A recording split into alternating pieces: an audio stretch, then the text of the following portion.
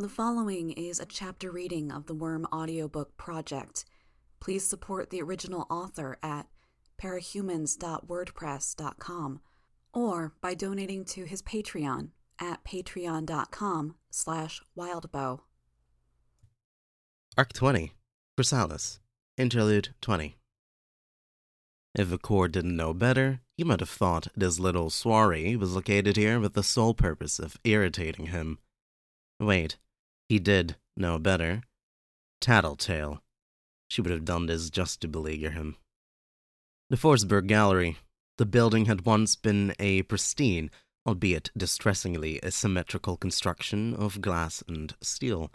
Now it was a shattered ruin. There was little rhyme or reason to the design, and navigating was something of a chore. To his right, as he ascended a staircase, there was a wing that jutted out from the side of the building, 6 stories up like an architectural tumor.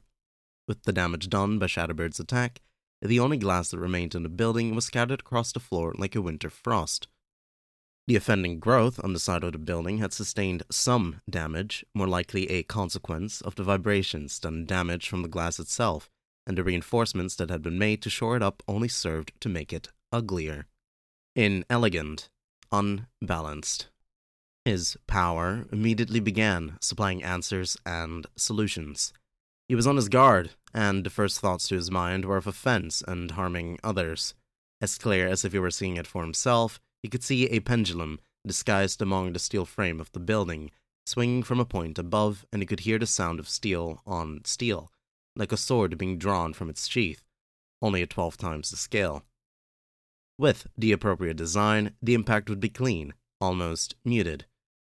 His enemies, isolated within the wing, would make more noise, screaming as the reinforcing struts and the rivets holding intact beams to the larger structure were shorn away.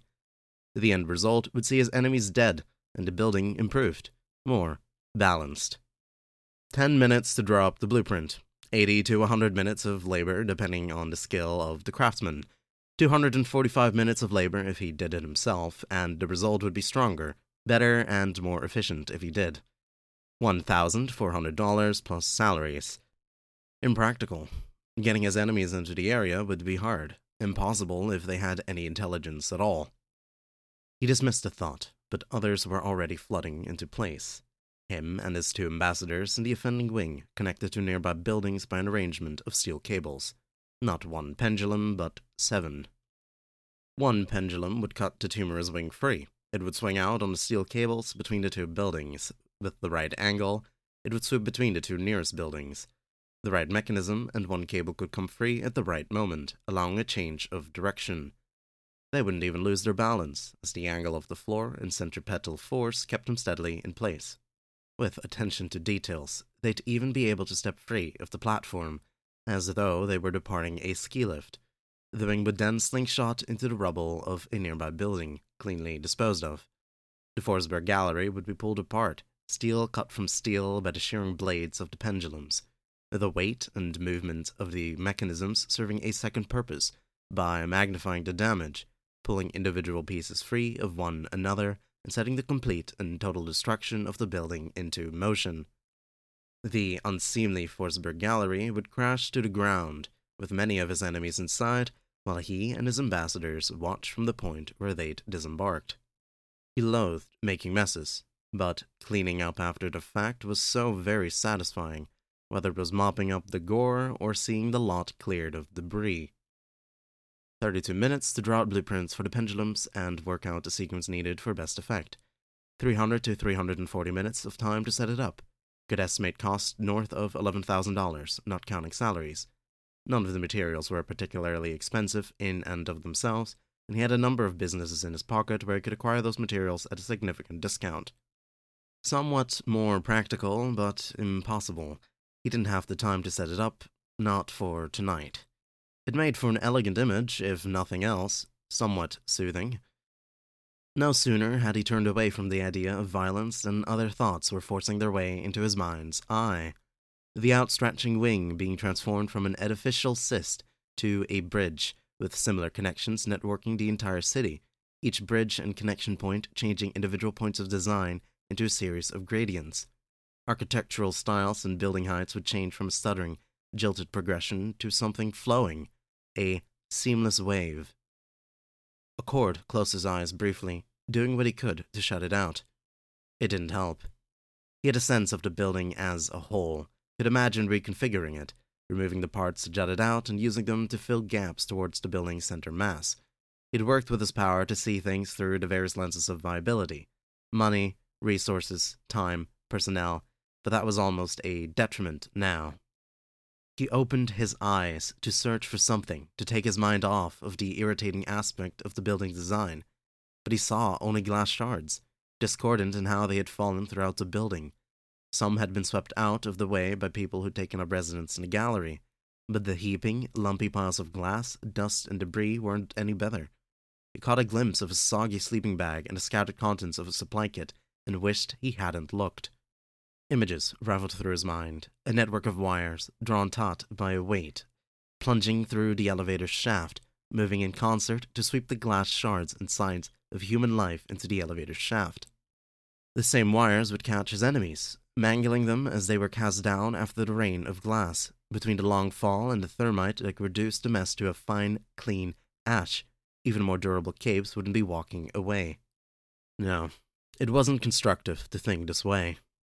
On the uppermost floors, plexiglass and a large volume of water, mixed with a high concentration of carbon dioxide and a sudsing agent, sweeping through the building, staggering it so the water from the highest floor could clean away the soap. Rearranging the glass shards into a kaleidoscopic citrine, Othello, he spoke, interrupting his own train of thought. Distract me. I'm not so comfortable with this vantage point, Citrine said. The climb only tires us out, and the vantage point doesn't suit any of our abilities. It puts us in a weak position. Sir, Othello whispered. Sir, she belatedly added. Accord was ascending the stairs just in front of her. It might normally be impossible, but here it was easy. To turn and deftly slice her throat with the folded blade within his cane. Quiet, efficient. He stopped partway up the staircase and faced her. Saw her unharmed and unhurt. His Citrine, young, blonde, wearing a goldenrod yellow evening gown and a gemstone-studded mask. Her hair was immaculately styled, her makeup flawless, with a yellow lipstick that matched her outfit without being garish. Accord's left hand folded over the right, both resting on top of the ornate cane. She stopped, glanced at Othello, beside her. I'm sorry, sir. Everything and everyone in the appropriate place, he said. Not just in physical position, but socially. Courtesy and acknowledgement of status are pivotal. I know, sir. It's not an excuse. But I was tired from the walk and the climb, and I was thinking of strategy, in case we were ambushed. I'll endeavor to do better, sir. We all have to do better. We must all strive to improve. A step backwards is a tragic, dangerous misstep. Yes, sir. As if he were watching himself on film, he could see himself pushing her down the stairs. Not so steep a fall as to kill her, but the pain would enforce discipline, and the act of discipline would both help drive the point home for her and quiet his own thoughts. But the bruises, cuts and broken bones, her inconsistent attempts at suppressing any sounds of pain as she joined him on the trek to the upper floor, it would only make things worse. More disorder. The thoughts were so sharp they were difficult to distinguish from reality. He shifted his hold on his cane, staring into her eyes. She still stood before him. With just a fractional movement of his hands, there was a change in her body language. Muscles in her neck and shoulders grew more taut. Her breathing changed. She said, Sir! Shh, he said. She fell silent. His left hand cupped her chin, his eyes never leaving hers. More of a reaction, her eyes flickered, moving mere millimeters as she strained to maintain eye contact. He could feel the warmth of her breath on his wrist as she exhaled slowly, the faintest of movements against his hands as she shifted her weight to stay absolutely still. His thumb brushed against her cheek, soft. He knew she dedicated an hour every morning to caring for her skin, another hour to her hair. Unlike hers, his gaze was unwavering, assured. In his peripheral vision, he could see her chest rise and fall. He wasn't a sexual creature, not in the base, animal sense. The idea of intercourse, it didn't appeal. The mess of it. But she was a thing of beauty, nonetheless. He could appreciate her form from an aesthetic standpoint. Citrine had shifted out of place, though, a square peg, just askew enough that it wouldn't slide into the hole designated for it. It jarred, and it cast a pallor on everything else that was right about her. As his fingers moved, tracing the line of her jaw, drifting to her chin, the idea of cutting her throat invaded his thoughts. A quick, clean severing of vital flows. He could see the lines of tension in her neck as she stretched it, striving to keep it absolutely still. Again, though, the disorder, the disruption. Blood was so messy, and as much as he might relish the opportunity to take 30 minutes from his day and clean up back in a more secure area, others would see, and it would throw too many things out of balance. There wasn't a right answer here, and it bothered him. Thinking rationally, he knew he was irritated. The location, even this city, they didn't suit him.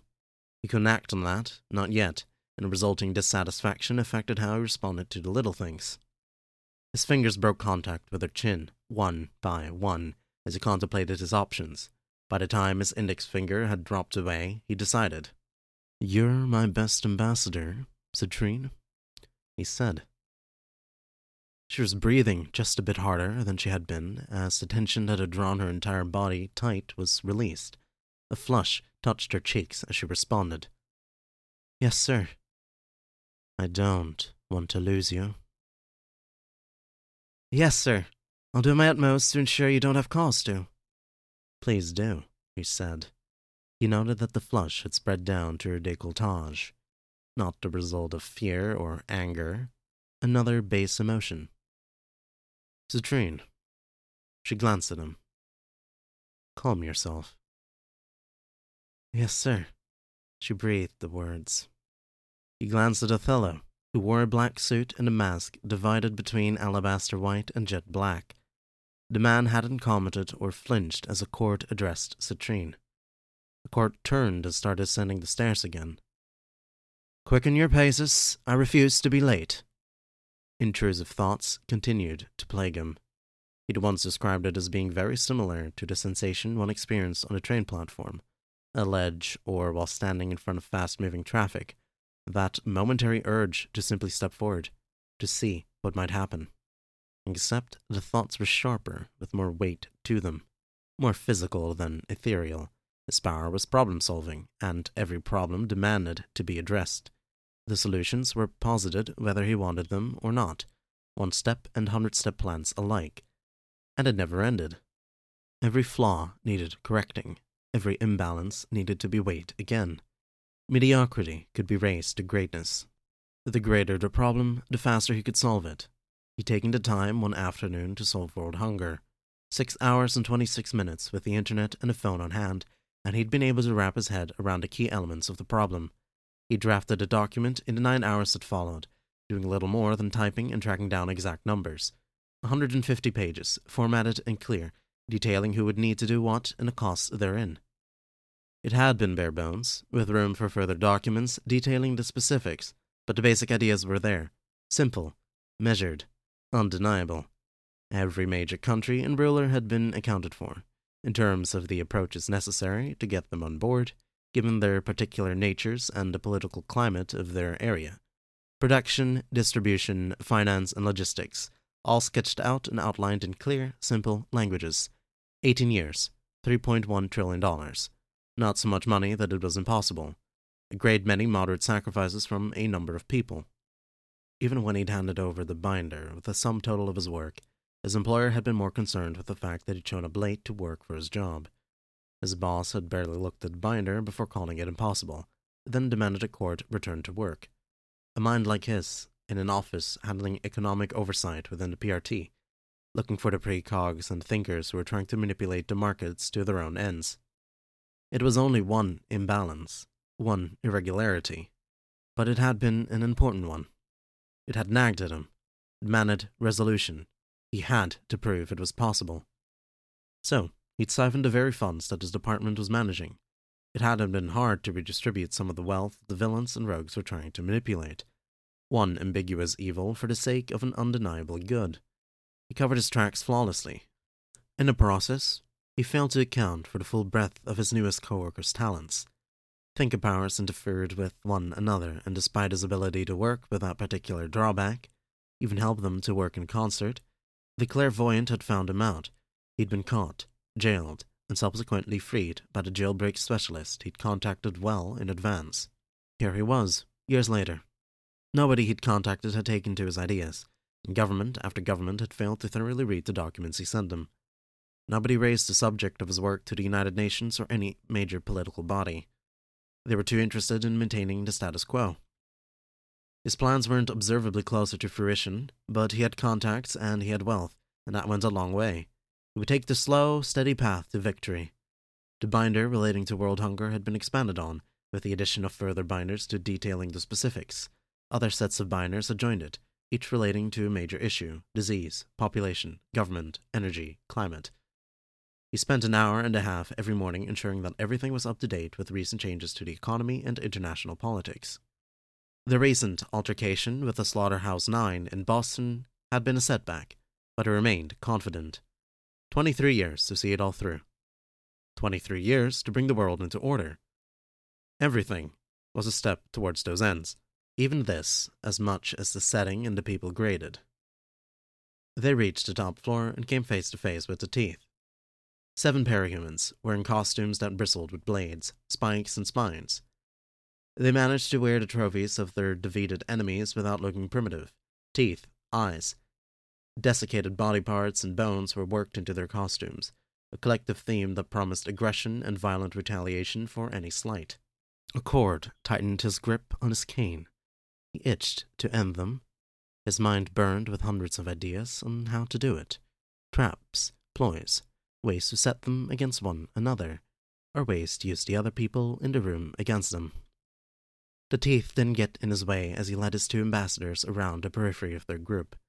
There were no windows, and the wind sent minuscule shards of glass dancing over the tiled floor, periodically glinting as they caught the light from the flood lamps that were set around the room. "Welcome, Accord," Tatatil greeted them. He surveyed the group at the end of the long table. They weren't holding back and making a show of power. No less than 6 dogs were chained in place behind them, each mutated and grown to massive size by Bitch's power. Their number was bolstered by the addition of a massive spider and scorpion, both wrought of black cloth. Silk? Skitter's silk. Regent stood by Imp, a costume of predominant white contrasted by a costume of black. They seemed to be exchanging murmured words. Bitch wore a mask that looked much like her dog's did, bearing a black jacket with thick, shaggy fur around the edges of the hood and collar. She didn't flinch, even as one of her larger mutants growled and gnashed its teeth inches from her head. The creature's ire was directed at Accord, not her. Parian's style of dress had changed from the images Accord had seen in his research. Her hair was no longer blonde, but black, her frock matching. The white mask she wore had a crack running down one side. She was very diminutive compared to the others, almost demure with the way she sat at one side of the table, hands folded, as though she didn't want to be a part of this. Tatatil, by contrast, was seated on a cloth scorpion, just beside a large monitor. She was cavalier, her hair wind tousled, disrespectful by her very body language, sitting askew. He had to work hard to ignore her. He turned his attention to the figures at the head of the table. Gro stood behind a chair, one hand set on a backrest, a demonic visage wreathed in absolute darkness. Skitter sat at the end, backed by her forces, looking over the room. Bugs swarmed her from the shoulders down, but Accord could note a shawl and hints of protective armor. Neither the yellow lenses of her mask or the expanse of black cloth that covered her face gave any indication of her mood or expression. Either the images he'd seen had been misleading, or she'd done some work to her mask, making the mandible-like sections of armor that ran forward from her jawline sharper and more pronounced. Dismissing Tattletail's greeting, Accord spoke to Skitter. "We finally meet.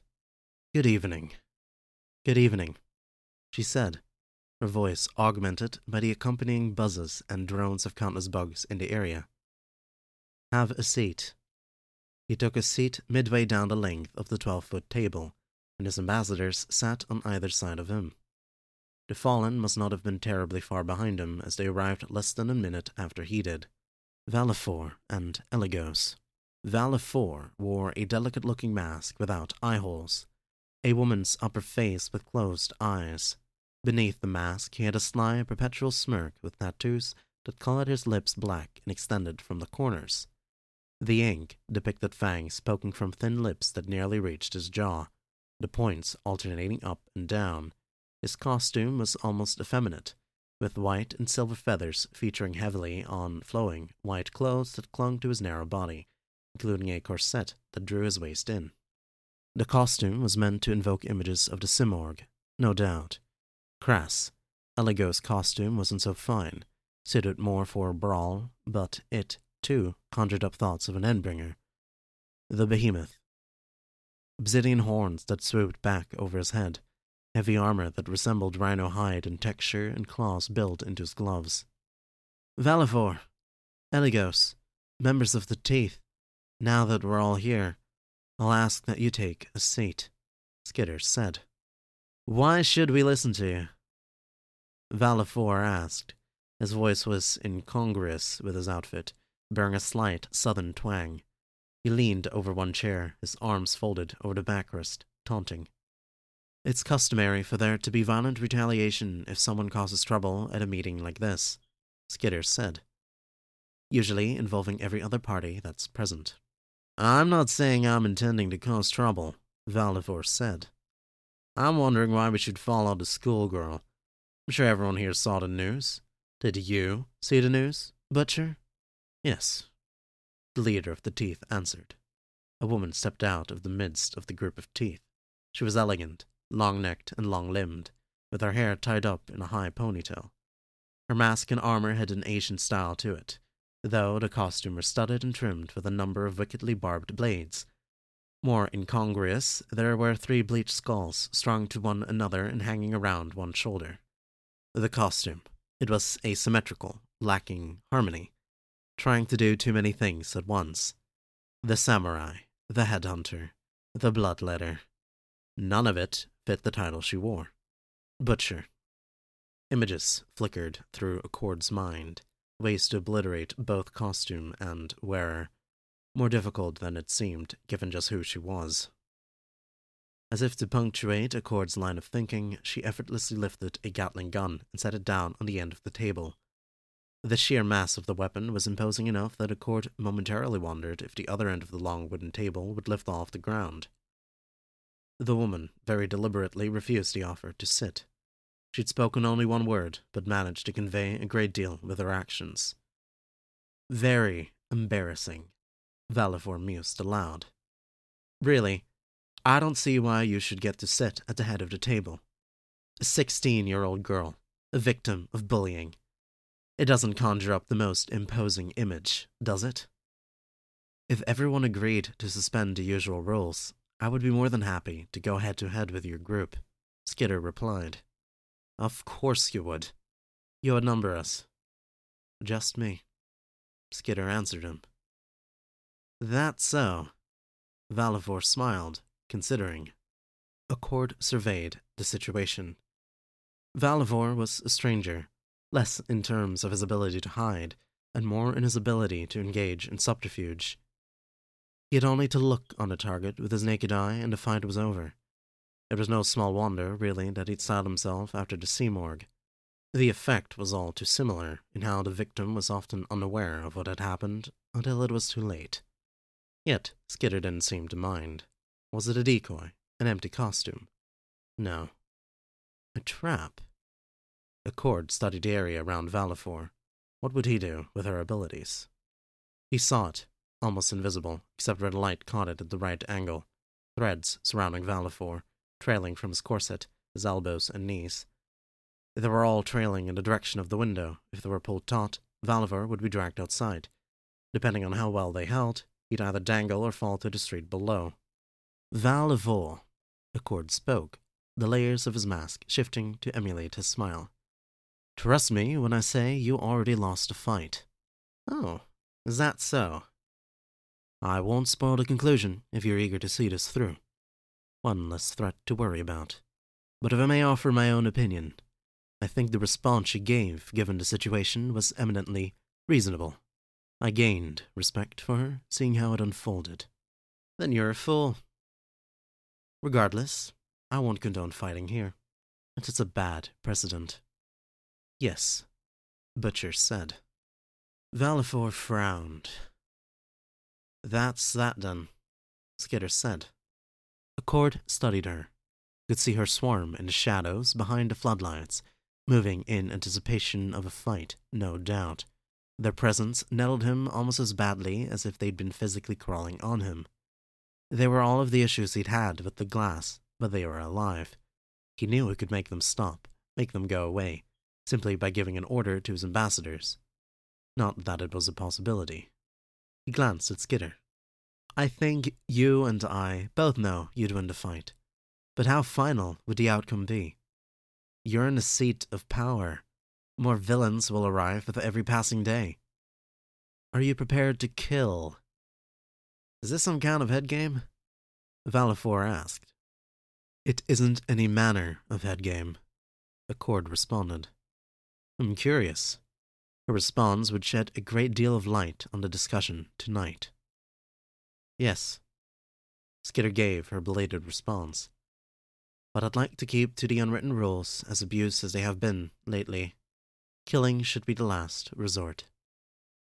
I see. She has some other trap on hand? The bug's at the edge of the room. Can I ask if... No, wait, don't tell me. I'll enjoy it more if I discover it for myself. Very well. Now, if everyone would be seated, we can begin, Skitter said, resting both elbows on the table. It wasn't quite straight, Accord noted. The table was askew in relation to the rest of the room. Solutions flickered through his mind's eye, ranging from one so simple as standing to push a table into a proper position to a flat-faced wrecking ball that could slam into the building's side. No, he had to focus. He could distract himself by figuring out Skitter's contingency plans.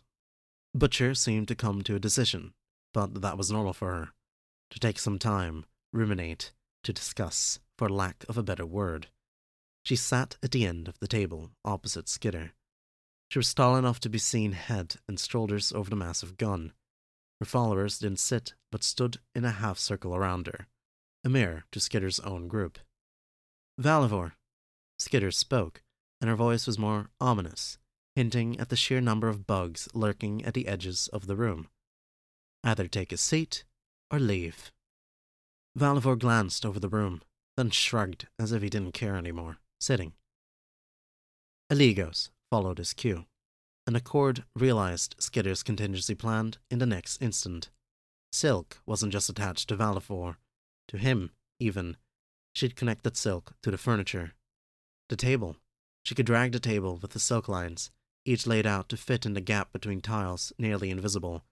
In doing so, she'd sandwich any one group between the table and the wall, or leave them clinging for a grip, almost falling. How would she drag it? Another mutant dog? Some counterweight? Regardless of the answer, Accord felt oddly pleased with himself. The danger posed by the strap didn't even concern him.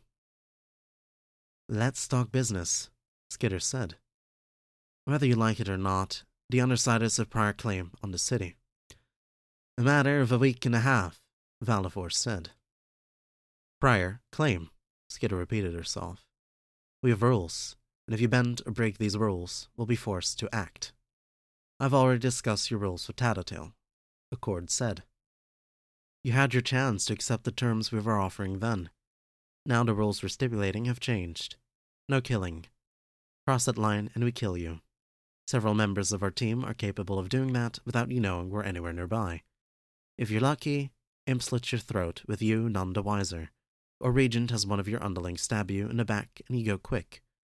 If you're unlucky, Bitch's dogs tear you to shreds, and it's a long, drawn-out, painful process. If you're very unlucky, get the worst of both worlds, and you deal with me. Well, what if there's someone that has to die? Valifor asked. Sometimes, killing is necessary. You come to me. I decide, Skitter said. There's no new detail here, Accord said. Tattletale outlined much the same thing, though with less in the way of threats. I'm not even close to done. Property. We will find out about any territory you acquire. Whatever you pay for the land, you pay us a third. That includes the cost of buying the land itself, rent, and taxes. If you're not paying property taxes or rent, we still expect an appropriate amount. Expensive, Accord said. You could have accepted our earlier offer, Skitter replied. If you want out from under that particular constraint, any of you may fold your organizations into ours, coming under our direct authority. This is a passive takeover, then, Accord said. You intend to put the squeeze on us until we cave. I'm very, very tired of people telling me what I intend, Skitter answered him. Our territory borders are marked with our individual signatures. Traffic in anything illegal or harm someone within any of these areas, and we retaliate. Target any of us, and we retaliate as a whole. It doesn't sound like it leaves us much elbow room, Accord replied. I've yet to see an area that wasn't already marked as being in one territory or another. Then you grasp my meaning, Skitter added. My next point. During any Endbringer event, or the possible incident at the end of the world, you send half your powered membership or 3 members to assist, whichever is more. This is bordering on the ridiculous, Valifor said. You expect us to fight the Endbringers? You? No. You're picking a fight, Valifor said. I'm giving you the option of obeying, leaving, or fighting, Skitter said. The ambassadors will accept the deal as posed. They won't like it. A court may even hate me, because of my powers and my less predictable nature, but they'll accept. Is that so? Accord asked. Yes. You'll do it because you have resources that you can use to leverage what unfolds when they finish scouting the other side of the portal and open it up for business. You wouldn't come all the way here and then leave because you didn't like the terms. There are the other options. Fighting us? You've only 2 underlings that survived the attack in Boston. As strong as they are, you're not equipped to fight. You'll join us because it's the fastest route to get what you really want. Accord thought. Tattletale filled her in. It made life a little easier and a little harder in very different ways. Skitter leaned back, one hand resting on the table. What was it you said to Tattletale? Everyone and everything has a place? More or less. Your place isn't on a battlefield, opposite the Undersiders. It's in the city, building an infrastructure and gathering resources for your long-term plans. You'll accept an expensive rent and a limitation on criminal activity for that very reason. You would have me risk good help on fruitless fights against immortal killing machines, Accord said. That too, Skitter replied. I don't expect the Fallen will accept the terms, with the restriction about fighting Endbringers, but I doubt they're long for this city anyways. Valifor stood from the table. Eligos joined him. Together they strode from the room, silent. That was a touch rash, Accord commented. Insulting them. I wasn't lying. Imp and Haven will handle them soon. Valifor is more cunning than you'd assume. An arrogant young man, impetuous and immature, but history suggests he's rather cunning when he puts his mind to something. Not a concern, Skitter said. If you say so. Skitter turned her attention to the other leader. Butcher. No. The woman replied, standing from the table. I didn't think so. Do you have any other business you'd like to bring up while we're all here? You die, Butcher said.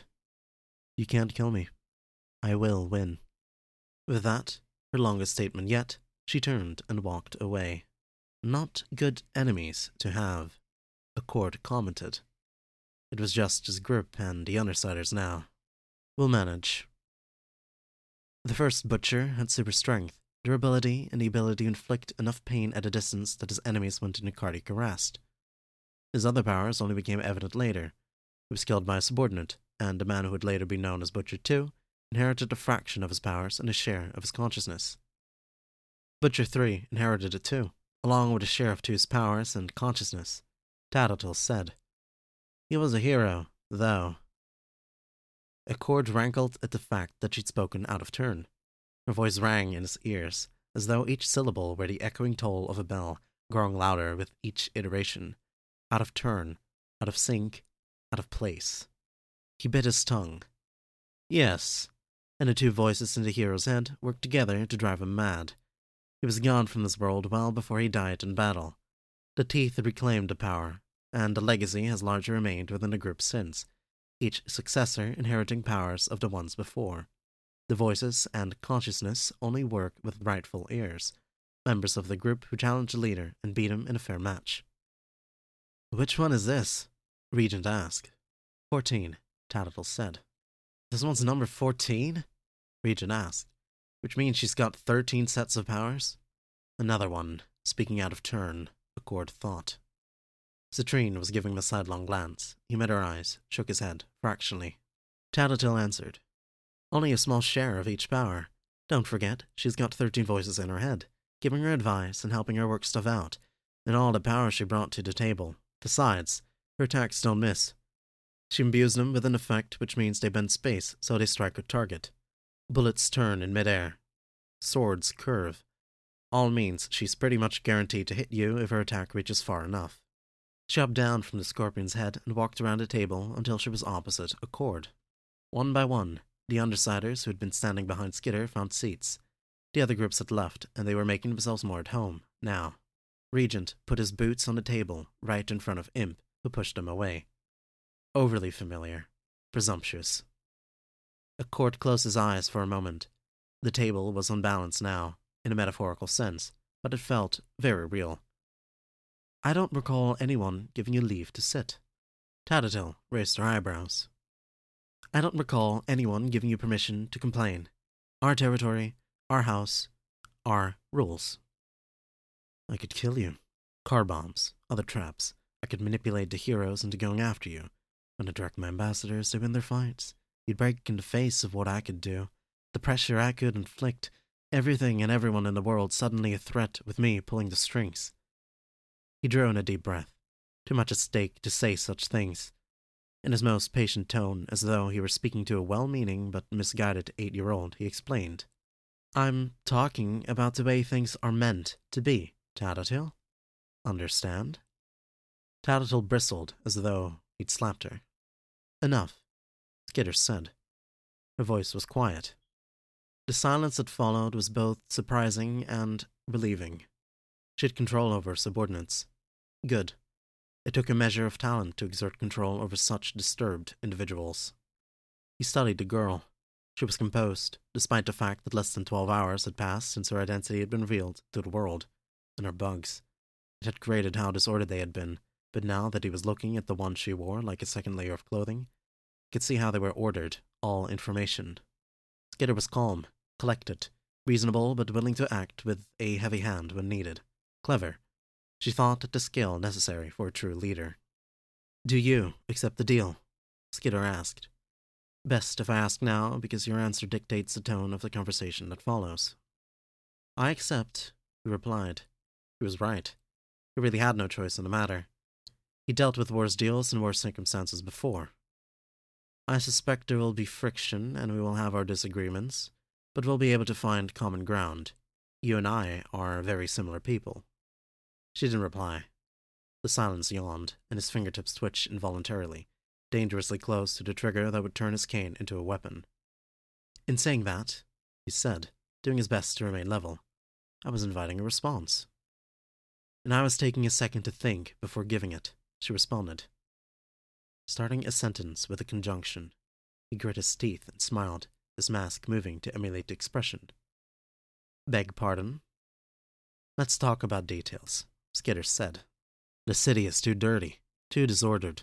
The thoughts were intruding again, impressive, insistent. They were at the point where they were repeating, cycling back on one another.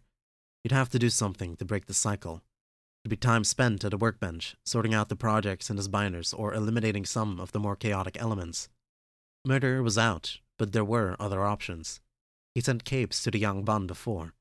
It was more constructive than killing, cleaner. It also built relationships with the CUI. Talk, he said after too many long minutes of silence. We can take them, sir, Othello said. Any one group we could handle, but not two groups at once. I agree, Accord said. Do you think you could handle them if things went sour? With little trouble, sir. The only ones I'd wonder about are Tattletale, Imp, Valivore, and 14, Othello replied. Imp and Valivore.